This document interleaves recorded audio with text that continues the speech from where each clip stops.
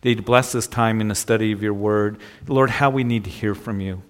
And Lord, even though we go through these chapters, these 5 chapters, we'll survey it, and there's a lot of names that are there, but you know these individuals. And these individuals were recorded because, Lord, you care about us. You know our names.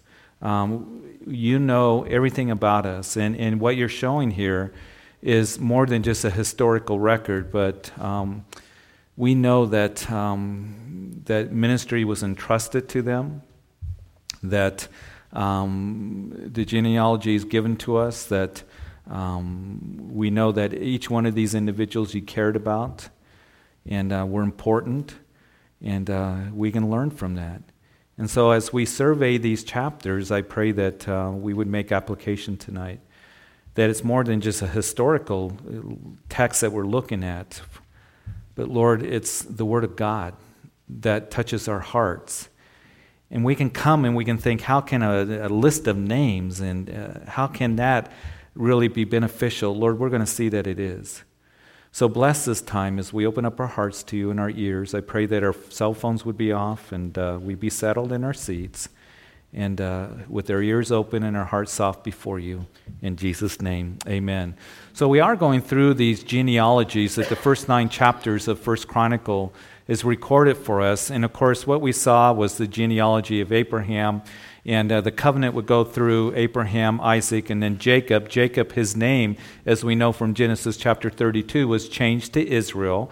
Israel means governed by God. And so in chapter 4, what we began to look at is the different families of Jacob's family, that is, his sons. And of course, Jacob had 12 sons, which were the patriarchs to the 12 tribes of Israel. And we began to look at the family of Judah. The family of Judah, of course, is the line that Messiah would come through, and David as well. We also saw the line of Simeon, and we talked a little bit briefly about that. And as we're going through these chapters, we're not reading every name. We're just surveying the chapters, and let's continue to do that as we continue to look at Israel's family, or Jacob's family. Now the sons of Reuben, and the firstborn of Israel. He was indeed the firstborn, but because he defiled his father's bed, his birthright was given to the sons of Joseph, the son of Israel, so that the genealogy is not listed according to the birthright. Yet Judah prevailed over his brothers, and from him came a ruler, although the birthright was Joseph. So Reuben was the firstborn of Jacob's, as we read in the book of Genesis. But he would lose that right to the double portion of the inheritance. You see, the firstborn, there were special blessings that came to that, and that was they got a double inheritance. And so he would lose that, Reuben, because he sinned with his father's concubine.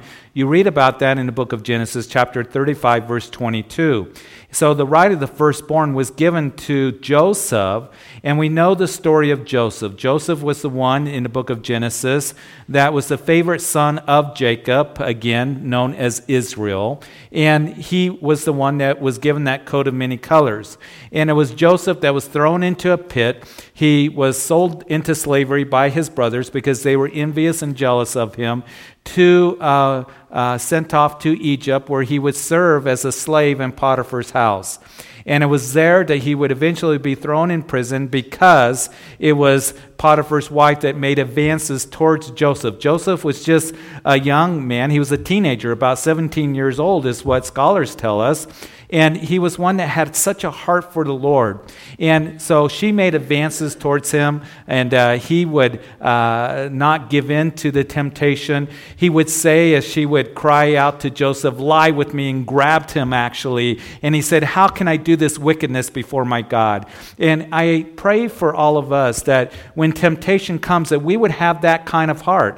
Lord, how can I do this wickedness? I don't want to give in to this temptation. I don't want to hurt you. How can I do this before my God? Because sin does hurt the heart of God as well as it hurts us and the consequences of sin. So Joseph fled, but he ended up being thrown in prison, and we know he was there for a number of years. And then he would come up and interpret a dream for Pharaoh, and he became the prime minister. As he became the prime minister, he had 2 sons named Ephraim and Manasseh, and they were a part of the double inheritance that was given to Joseph Joseph. So Ephraim and Manasseh, Judah would prevail because through Judah, would come the messianic line. So we learn so much from Joseph, and that's why as you go through the Old Testament, particularly as you go through the books of Moses and the book of Joshua, you can think, well, there's 13 tribes that are listed. It's because Joseph's sons were included in those tribes. And so you have the family of Reuben that is listed there, verses 3 through 9. They were the tribes you recall on the east side of the Jordan River. And then as you go to verse 10 of chapter 5, now in the days of Saul, they made war with the Hagarites, who fell by their hand, and they dwelt in their tents throughout the entire area of Gilead. So the Hagarites were the children of Hagar. You recall we talked about her. She's the one that had a son, Ishmael, with Abraham there in the book of Genesis.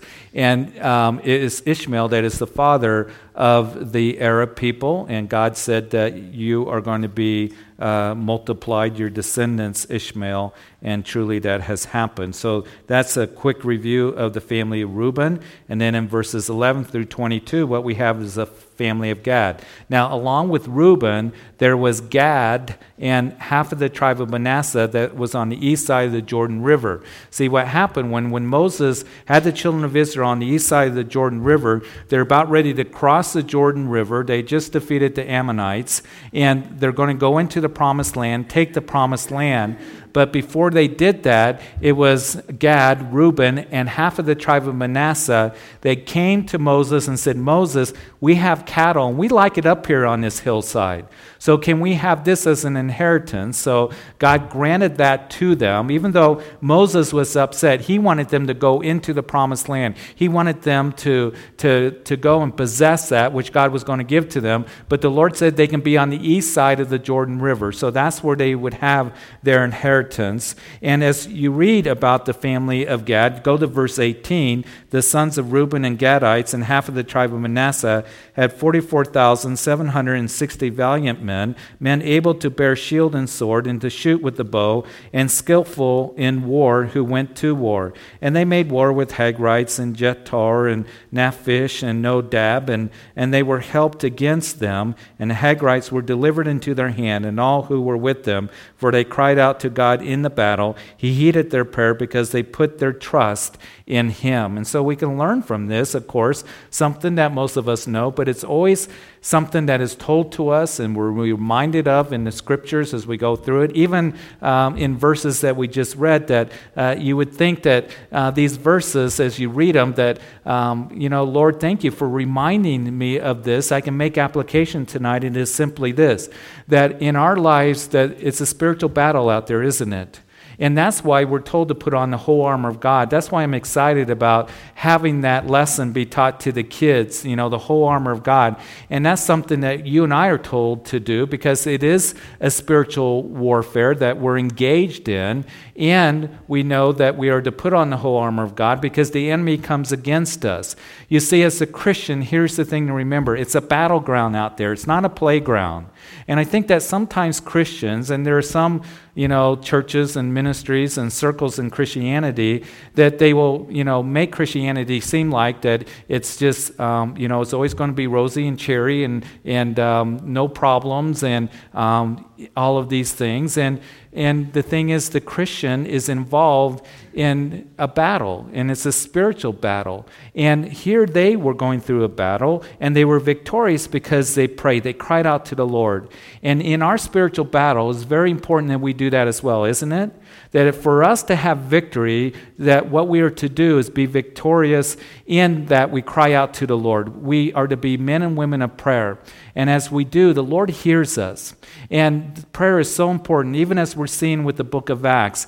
It is the vehicle in which God works. And they would cry out to the Lord. And you see the Lord working such miracles and working in powerful ways as his people are crying out to him. And that's what you and I are to do, a very important part of the spiritual battle that we're involved in for us to be able to have victory. So we continue here. We go to verse 23 through 26. We see the family of Manasseh. This is half of the tribe of Manasseh that is on the east side. And as you read verse 26, so the God of Israel stirred up the spirit of Pul, king of Assyria, that is Tiglath-Pileser, king of Assyria. He carried the Reubenites and the Gadites and half of the tribe of Manasseh into captivity. He took them to Hala and Harbor and Haran, the river of Gozan, to this day. Now we know that the reason that they were taken off into captivity, remember in our study of 1st and 2nd Kings, that after the reign of Solomon, there was Rehoboam, his son.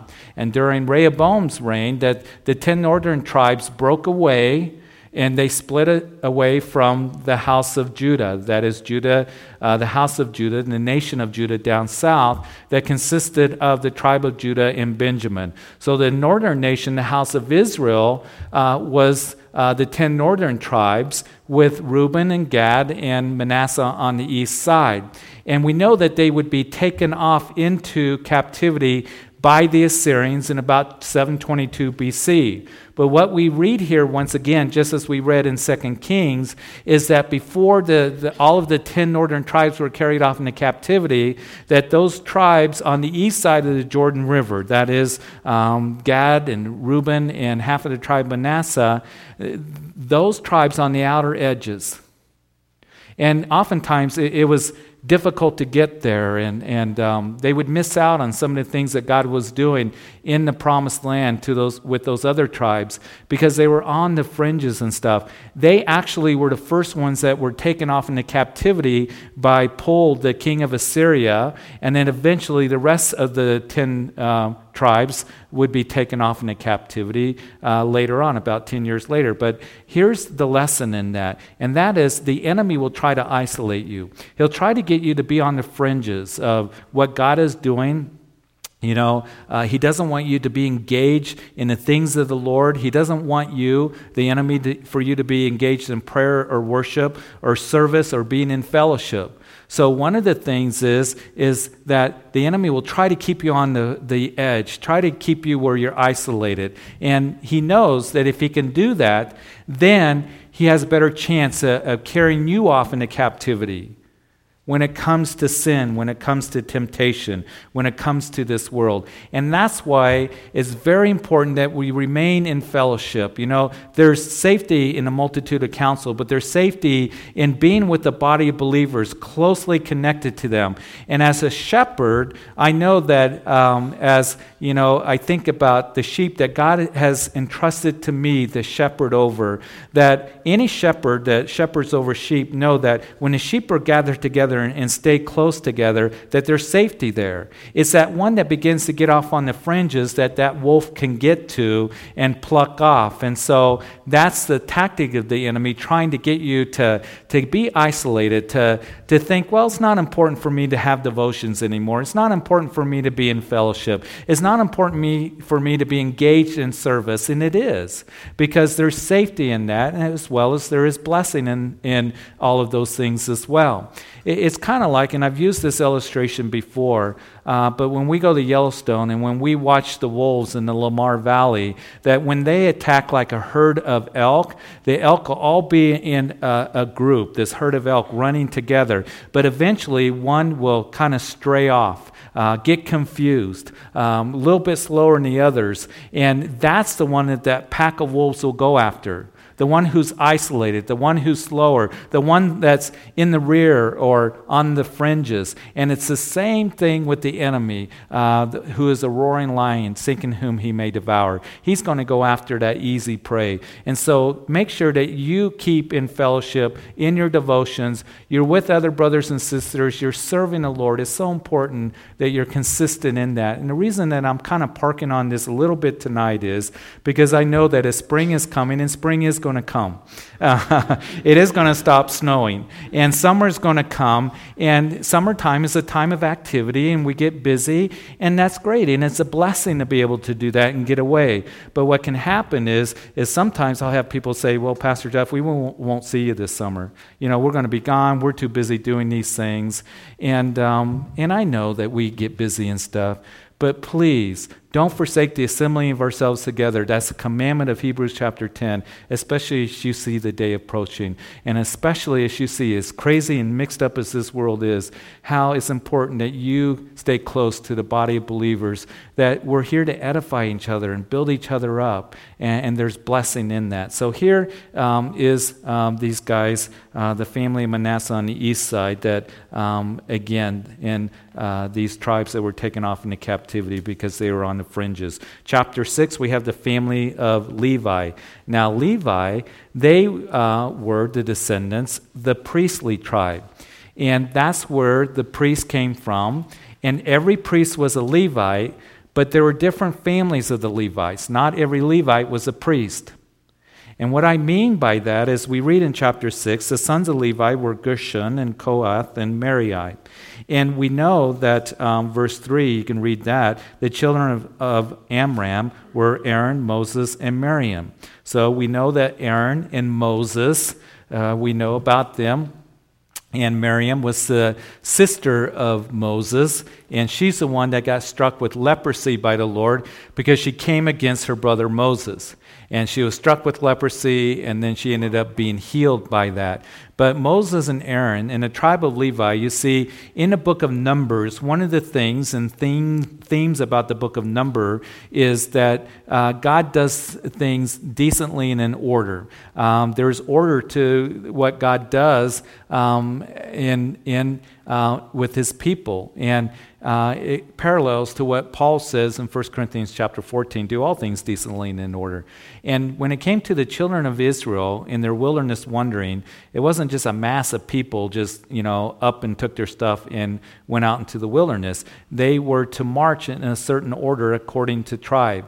And then as they sat up, or they would, camp in the wilderness. And remember this, that they were led by the pillar of cloud by day and pillar of fire by night, that it would then be the children of Israel that were to camp in a specific order according to Numbers chapter 2. And in Numbers chapter 2, we're told that 3 tribes would be on the east side of the tabernacle. The tabernacle was in the middle. And then on the east side, 3 tribes. On the south side, 3 tribes. On the west side, 3 tribes. On the north side, there would be 3 tribes as well. And then in the middle was the tribe of Levi. That's where Moses and Aaron and the priests would be. And so they're set up there, and it was the direct descendants of Aaron, as you recall, that were told that you're going to be the priests. Now, we're going to see the responsibility of the priests, but they were the ones that did the sacrifices, worked in the tabernacle, and then the high priest would give that atonement for the nation on the Day of Atonement. So that was the priests. And then there was the Levites that came along and assisted the priests in their ministry. They did not do the work of the priests, but they assisted the priests. And there was 3 families that we read here as Levi, the Gershon, Kohath, and the Merarites. Now, as you read Numbers chapter 4, we are told the responsibilities of those different families. The Gershonites, they were responsible for the fabrics of the tabernacle. Now remember, the tabernacle was a portable structure there in the wilderness. It was made of animal skins, and what they would do when that pillar of cloud or pillar of fire would move, it would lift and move, and so the children of Israel would have to pack up, and the Levites would pack up the tabernacle. And the Gershonites, what they were responsible for was for the fabric of the tabernacle, the coverings, the tent, the clothes, the curtains, the cords, and all of that. The Maronites, they were responsible for the boards and the sockets and things like that. You see, the tabernacle, even though it was covered with animal skins, on the inside was boards that you read about there in the book of Exodus. And those boards were made of acacia wood, and they were lined with gold. And you can imagine the floor was dirt, but the menorah that was there in the tabernacle, it was the only source of light, that light would reflect off of that gold. So it would be very, very beautiful. So those boards had, pegs and sockets that they put together, and the Maronites were responsible for all of that, taking that down and then putting it back up. Now the Kohathites, what they were responsible for, according to Numbers chapter 4, is they were the ones that would carry the furnishings. They would carry the Ark of the Covenant. The Ark of the Covenant in the Holy of Holies. It was that golden box that had rings on the corner, and they put poles through it. And what the priest would do is go into the tabernacle. They would cover the furnishings. The high priest would go into the Holy of Holies. He would cover the Ark of the Covenant, and then the Levites would go in backwards, and then they would carry those furnishings on their shoulders. So that was all the responsibilities that they have. Now you say, so what? There's an important lesson in this. And that is, God has different responsibilities and callings and gifts that He's given to you and to me. And they're all important, and they're different. There's a variety of gifts. There's the diversities of ministries that He's called us to, as we know from 1 Corinthians chapter 12. He has something for you to do. Now, here's what we see also in the book of Numbers that I think is worth mentioning tonight. In Numbers chapter 16, you remember that it was Korah. He was of the family of Kohath. And here was Korah, a Levite. He brings some of his friends. He brings 250 leaders of the children of Israel. They come to Moses and they come to Aaron. And they say, Moses and Aaron, you guys take too much upon yourself. You think you're really special. Well, we're special too. And as you read the chapter, what you see is that Korah was challenging Aaron in his ministry as the high priest. And so Korah, he wanted to be the high priest. He wanted to be the one that went behind the veil on the Day of Atonement where he would go before the presence of God, the Shekinah glory of God. That's what he wanted. Hey, I'm special too. You take too much upon yourself, Aaron. You think you're really special being able to do that. And what happened was this rebellion came against Moses and Aaron. And God heard it, and He saw it, and what He did is He opened up the earth and swallowed all of those guys, Korah and the 250 leaders of the children of Israel. And then He made confirmation that Aaron, I have called him, because his rod is going to bud. You're going to put it in the Holy of Holies, in the Ark of the Covenant, and it's going to show that I've chosen Aaron to be the high priest. The lesson is simply this. That sometimes it's very easy to look at somebody else and say, I want to do their ministry. And you can become envious. You can become jealous. It's something that I can do if I'm not careful of. How come I don't have a ministry like them? How come, I'm not able to do what they do? And here's the thing. Korah had a ministry. It was to carry the Ark of the Covenant, the furnishings, and it was an important ministry. But yet he wanted to do something that God had not called him to do. And one way that any of us can find ourselves in a pit or being swallowed up with defeat and discouragement spiritually is that you try to take on something that God hasn't called you to do, or you become envious or jealous of somebody else's ministry or what they are doing or their calling in life because you want that. And here he was swallowed up because of his spirit of rebellion. And I pray that none of us would go in that direction and have that to be a part of our lives. We don't have to have a spirit of rebellion. We don't have to be envious and jealous of anybody else. God has something specifically for you to do. And He's going to place you where He wants to place you. You can trust in Him and you can flow in the giftings that He's given to you and the ministry that He's called you to. So we don't have to go through that, and that is recorded for us so we can learn from that. So here is the family of Levi here in chapter 6. Go to verses 31 and 32. Let's read that. Now these are the men whom David appointed over the service of song in the house of the Lord after the ark came to rest. And they were ministering with music before the dwelling place of the tabernacle of meeting until Solomon had built the house of the Lord in Jerusalem, and they served in their office according to their order. So here David, what he did is, we know that, as we've read in 2 Samuel, that David wanted to build the temple, didn't he? And he was told that, David, you're not going to build the temple. Your hands are bloodied. You're a man of war. Your son Solomon's going to build the temple. But what David did is he began to get the priest in order. He began to get the Levites all in order.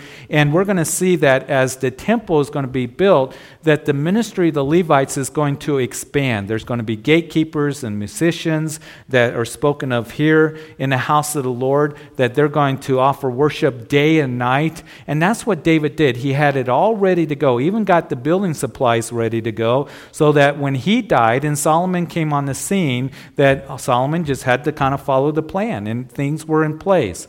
So here is David. He did that. He would appoint these men who would be over the service of song in the house of the Lord after the ark came to rest. So what had happened was, we know that in 1 Samuel chapter 4, the Ark of the Covenant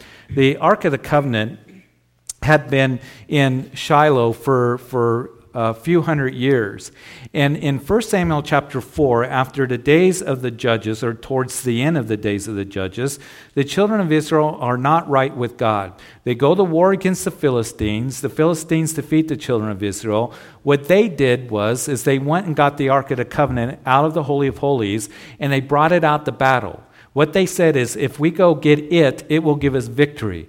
They had reduced God to an it. That's how bad it was spiritually at that time of 1 Samuel chapter 4. Well, the children of Israel get defeated. The Ark of the Covenant gets captured. It ends up going to Philistine country because they were doing war with the Philistines.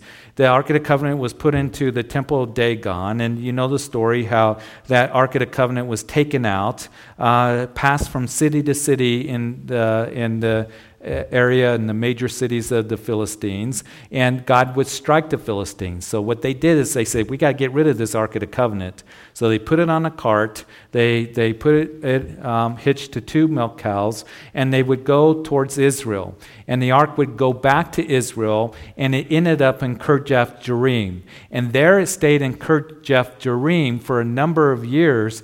And when Saul became king, after the days of the judges, we know that the people came to Samuel and said, we don't want a judge over us. We want a king over us. We don't want your son Samuel to rule over us. We want to be like the other nations. And so Saul was appointed the first king of Israel. And during that time, Saul, because he was so busy pursuing David and trying to kill David, that the ark stayed there in Kirjath Jearim. So David comes to power, and during that time, David defeats Jerusalem. We're going to read about that in a few chapters.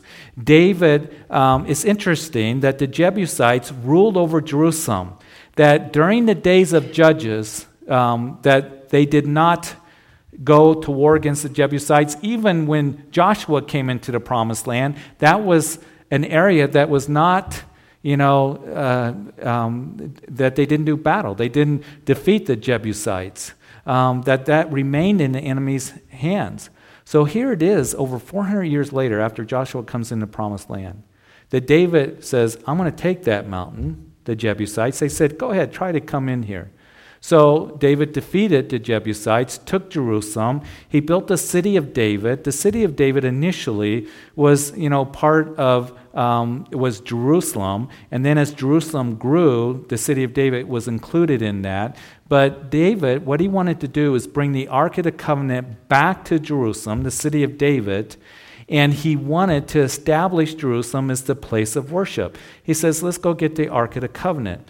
And as he did that, he would appoint these musicians to go before the Ark of the Covenant to worship. And David was a worshiper, wasn't he? Worship was very much an important part of David's life, and that's one of the reasons why he was called a man after God's own heart. So here were these musicians in the house of the Lord, and we read in verse 33 one of them, and these are the ones who ministered with their sons. Of the sons of the Kohathites were, the first one that is mentioned here is Heman. Now Heman, he's mentioned several times in connection with temple worship in the days of David and also with Solomon.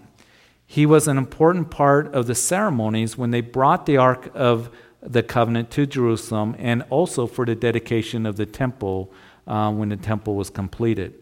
He's the one that wrote Psalm 88. Now, Psalm 88 is an interesting psalm. Let me just read some of it to you I'm not going to read all of it, but that was written by him.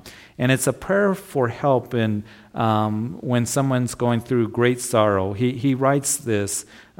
He writes, "O Lord God of my salvation, I've cried out day and night before you. Let my prayer come before you. Incline your ear to my cry. For my soul is full of troubles, and my life draws near to the grave. I am counted with those who go down to the pit. I am like a man who has no strength, adrift among the dead." And he goes on, and he's writing this psalm. You can hear his sorrow and his heart that is grieving, and he goes on and he says, "But to you I have cried out," in verse 13, "O Lord, and in the morning my prayer comes before you." So here is Heman. He's writing this psalm when he's going through heavy sorrow, a heart that is pressed because of his difficulty.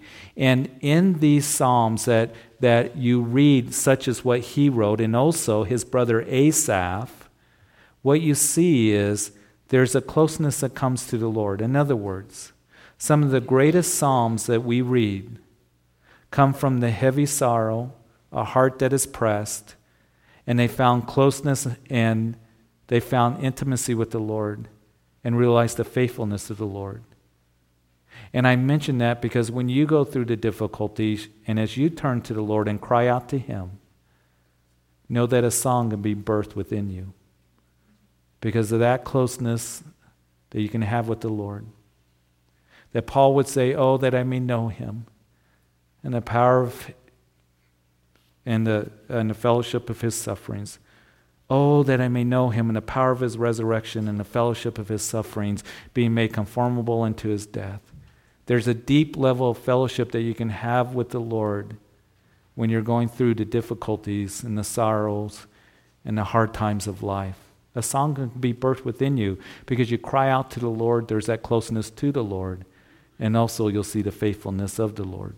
So here is Heman. He is one that was an important worshiper. And then as I mentioned to you, as you go to verse 39, there is his brother Asaph. Now Asaph is probably a familiar name to you, isn't it? Asaph is one that wrote many of the Psalms. And you see that here's Heman, here's Asaph. And I think that as you have these two brothers here, who wrote these psalms that were worship leaders, that they made for one of the greatest worship leading combinations in history. I would have loved to have met these two guys. And they were worshipers because they worship out of deep devotion to the Lord. You see, what I want to relay to us tonight is that God here, that we see that He again is going to be listing these musicians that were before the Lord, that were ministering day and night. And He mentions these guys as they were musicians that ministered the house of the Lord. And when they brought the Ark of the Covenant, worship should be a very important part of our Christian lives. And you see, I pray for us that as we gather corporately, that as we come together on Wednesday nights and Sunday mornings, that we wouldn't just see worship as to be entertained. I pray that we wouldn't see worship as just an exercise that we go through, but this is something that we do together corporately. We worship together with one heart and one accord and give our devotion to the Lord. It's very much an important part of our lives. And I pray that you feel free to worship here, to be able to lift your hands to the Lord. There's nothing wrong with that. To be able to just focus on Him and cry out to Him. To really engage in worship, because we are going to be worshiping in eternity. That's going to be a big part of heaven. We see that in Revelation chapter 4 and 5. And what I find interesting when we get to chapter 9 here, and we'll get to that in just a few minutes as we continue to survey, those musicians, we are told that they were ones that were in the temple there that were ministering day and night. And I just wonder if David had a little bit of insight knowing that that takes place in heaven. Because in Revelation chapters 4 and 5, in that heavenly scene, you see the throne of God described to us and the 4 living creatures and the 24 elders, and they're worshiping what? The Lord day and night, and they do not stop. Holy, holy, holy, Lord God Almighty, who was, who is to come. For you have created us for your good pleasures. And one of the things that gives pleasure to the Lord is when you and I are worshipers. I pray that worship is very much an important part of your life. And you see, it's more than us coming together and singing corporately, but it's an attitude of the heart. Do you have a song in your heart, making melody in your heart to the Lord day and night? You have a heart of thankfulness and gratitude, of just awe and wonder of the incredible grace and love of our Lord Jesus Christ. That's what I hope and pray is a part of our Christian lives, that we would truly be worshipers. So here were these guys, they were worshipers, Heman and Asaph, a great combination, great worship leaders. And then in verses 40 through 48, what you have here, the list continues. And in verse 48, and their brethren, the Levites, were appointed to every kind of service of the tabernacle of the house of God. Listen, there is no shortage of things that need to be done. They were appointed to every kind of service. There's no shortage of things to be done for the kingdom of God. Do you know that? And I think about if Christians, every one of us, would engage in what God would have for us to do and the giftings that He's given to us, what power that is for this ministry, for this community. Because not only are we going to minister here at Calvary Chapel, but we have ministry outside of these four walls and in our neighborhoods and workplaces and other ministries, being able to reach out to those who need the love of Jesus Christ.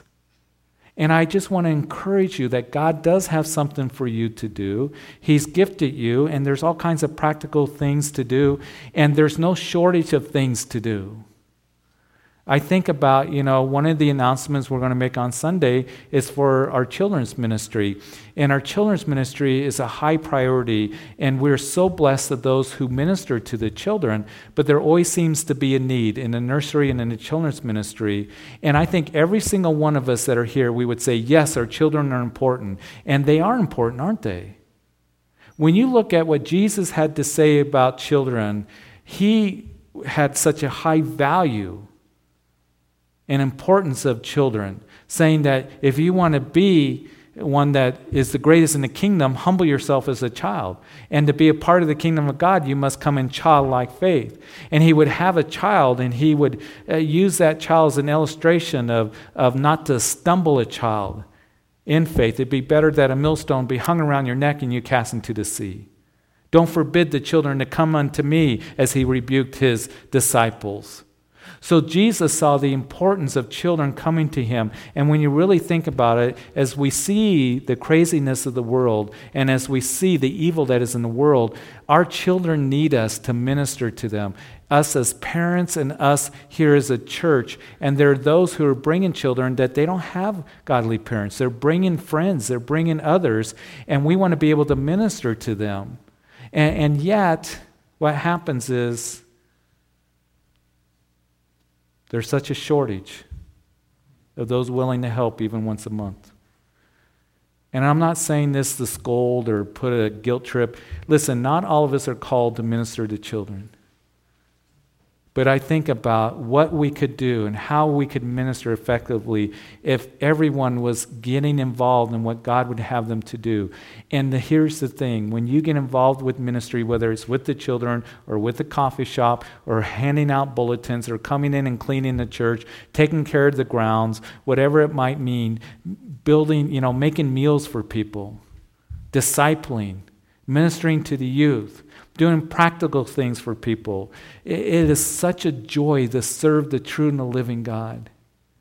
It really is. It will bring great joy to you.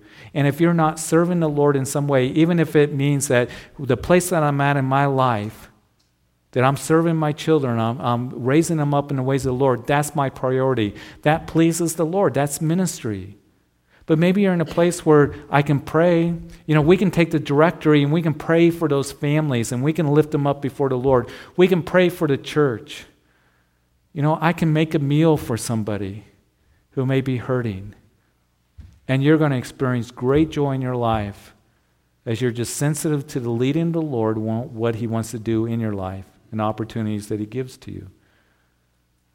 For the time that I've had to be able to serve the Lord, it's been a great privilege and it's brought me great joy, and the same with my family. So I want to encourage you in that. There's no shortage of things, as it says here. They were pointing to every kind of service for the tabernacle. Verses 49 through 53, we see the family of Aaron, and we see that his sons offered in verse 49 sacrifices on the altar of burnt offering, on the altar of incense, for all the work of the most holy place, and to make atonement for Israel, according to all that Moses, the servant of God, had commanded. So the priests were the ones that did the sacrifices. They're the ones that, burnt incense on the altar of incense in the holy place.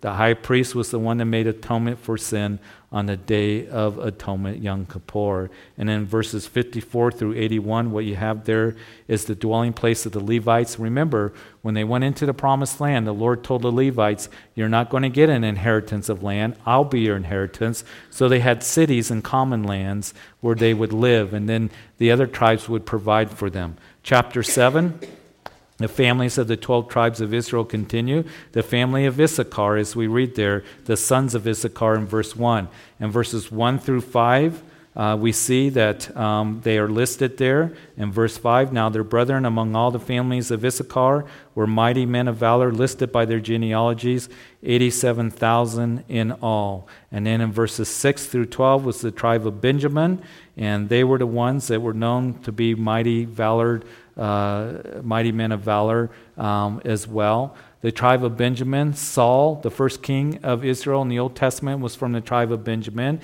and also Saul of Tarsus that we're going to be reading about. His name's going to be changed, as we will see on Sunday, to Paul. He was from the tribe of Benjamin as well. And then in verses 13 through 19, what we have listed, or verse 13 is Naphtali, and then verses 14 through 19 is the family of Manasseh on the west side. I want to draw attention to verse 15. Verse 15, Zelophehad, that's listed there. Zelophehad begot only daughters. You might remember him. He was the one in Numbers chapter 27 that went to Moses, and he said, Moses, we're going to go into the promised land, and I've had nothing but daughters. And so they get an inheritance. So the Lord went to the Lord, and the Lord said, yes, pass your inheritance on through your daughters. If a family doesn't have any sons, your inheritance can pass through the daughters. And if you don't have any children, then it passes through the brothers. So very important question about female inheritance rights that was asked by him. And then in verses 20 through 29, you have the family of Ephraim and the sons of Ephraim, and they're listed there. And from Ephraim, verse 27, Nun, his son, and Joshua, his son. So Joshua, the one that would lead the children of Israel into the promised land, the son of Nun from the tribe of Ephraim. Also Samuel, the last judge, was from this tribe as well. Verses 30 through 40, the family of Asher. And we read in verse 40, and all these were the children of Asher, heads of their fathers' houses, choice men, mighty men of valor, chief leaders, and they were recognized by genealogies among the army fit for battle. Their number was 26,000. I like that phraseology. They were mighty men as well, choice men. They were ones that were fit for battle. As I think about fit for battle, they have been trained, they exercise, they're in good health. And spiritually, the way for us to be fit for battle is you be a man and woman of prayer. You be a man and woman of the word. You be a man and woman of dedication and faithfulness to the Lord. And you'll be fit for battle as you're putting on the armor of God in your life. But Asher, what you see as you go through this, sometimes it'll ring a bell with a few things. Does it remind you of somebody in the New Testament that was from the tribe of Asher? It was Anna in Luke chapter 2. Remember Anna? She was a widow for many years. She was at the temple there in Jerusalem when Joseph and Mary brought Jesus when he was only 8 days old to be dedicated at the temple. They walked 10 miles from Bethlehem to Jerusalem. And as they came to the temple, Anna was there. And she recognized that Jesus was the Messiah. So that little vignette is told to us there in Luke chapter 2. And for you and for me to truly be valiant men and women of God is that we be ones that are dedicated to the Lord like Anna was, giving yourself over to prayer, over to being one that is sensitive to the Lord and how the Lord leads us and guides us. And that's what we learn from her, an incredible woman listed there in chapter 2 of Luke. Chapter 8, verses 1 through 40, we have another list of Benjamin that is there. And you can read that list on your own, but I'm not going to go over it. Another person from Benjamin was in Judges chapter 3, and that was Ehud, who ended up killing Eglag, who was oppressing the children of Israel. You can go to verse 40 of chapter 8. And the sons of Elam were mighty men of valor, archers, and they had many sons and grandsons, 150 in all, and these were the sons of Benjamin. The tribe of Benjamin, they were known for being great archers and also being able to use the sword with their left and right hand. Then in chapter 9, very quickly, just a couple more minutes and we'll be done, we have now in Jerusalem the children of Judah dwelt, and some of the children of Benjamin and of the children of Ephraim, Manasseh. And what we have here is those who would come back after the Babylonian captivity. So that's what we have listed here. And we see that those dwellers there in Jerusalem. And then in verses 3 through 9, what we have here, skipping over the 70 years of captivity, the list is very similar to Nehemiah chapter 11, those in Jerusalem. And they began to come back after the decree was given by Cyrus to come on back. You guys can go back to Jerusalem. Only a small number would come back to Jerusalem. And here's the thing. When they came back, they had to travel 900 miles across the desert. They came back to a place that was full of rubble. Everything destroyed. Solomon's temple was destroyed. It was not easy for them. But I just want to mention this. That sometimes where the Lord has us to go and what He wants us to do is not always easy. But we need to be where God wants us to be. Most of the people stayed back in Persia and Babylon because they were established there. Only a small number would come back. So these are the ones that would dwell in Jerusalem that are listed there. And then the priests at Jerusalem and the Levites at Jerusalem in verses 10 through 16 are listed there. Jedediah in verse 10. We have some of the others that are mentioned there. And again, as you look at this, you see that they were men of that were dedicated to the Lord. They were ones that were faithful. And as you read in verse 13, that they were very able men for the work of the service of the house of the Lord. And then in verses 17 through 27, what you have is the gatekeepers. They were the Levites. And in verse 26, for in this trusted office were 4 chief gatekeepers. They were Levites. They had charge over the chambers and the treasuries of the house of God. And they lodged all around the house of God because they had the responsibility and they were in charge of opening it every morning. I want to leave you with this tonight. And we'll stop there for chapter 9 because the genealogy continues. But here's the thing. They were ones that were trusted with ministry. They had a great responsibility. They were faithful to the ministry. They were ones that every single morning they would go and open up the gates. They would help people in that needed to be helped. They kept the people that weren't supposed to come in out. They were ones that made sure that things were in place for the people to come and worship. Listen, in the ministry here, whatever it is that you do for the Lord, He entrusts you to that ministry. In other words, take it seriously. It's a great responsibility that you have. These guys were faithful. They were entrusted to ministry. They were responsible. And that's the way that we would treat any ministry that's been given to us. Hey, I'm going to usher. I'm not going to show up 5 minutes before service. I'm going to show up a half hour before service because that's how early you have to get here now. Because people aren't just coming in 15 minutes before, they're coming 20 minutes before, 25 minutes. I'm going to make sure that I am the best usher that I can be, ready to go, ready to hand out bulletins. If it's working in the coffee shop, if it's working with the children, I'm going to be ready. This ministry has been entrusted to me. And I want to be one that's ready to receive those children and talk to the parents and be ready with my lesson. That if it's whatever it might be, that we would take it as serious as what they did here and what the Lord desires for us to do, not to take it lightly. I don't need to show up, for usher. I don't need to show up for a coffee shop. I don't need to show up what, we talked about me doing or for a class to be a helper. They can just get somebody else. No, that should never be our mindset. Oh, this has been entrusted to me, and I'm going to be responsible, and I'm going to do the best that I can. I'm going to be faithful in what that might mean. Whatever it is that you're doing, discipling a group, if you're ministering to others in some way, whatever it might mean, hey, Lord, thank you for this ministry and allowing me to be able to serve you with gladness of heart, with a heart of thankfulness, and the ministry you've entrusted to me, Lord, I want to be faithful to it. So, Father, we thank you.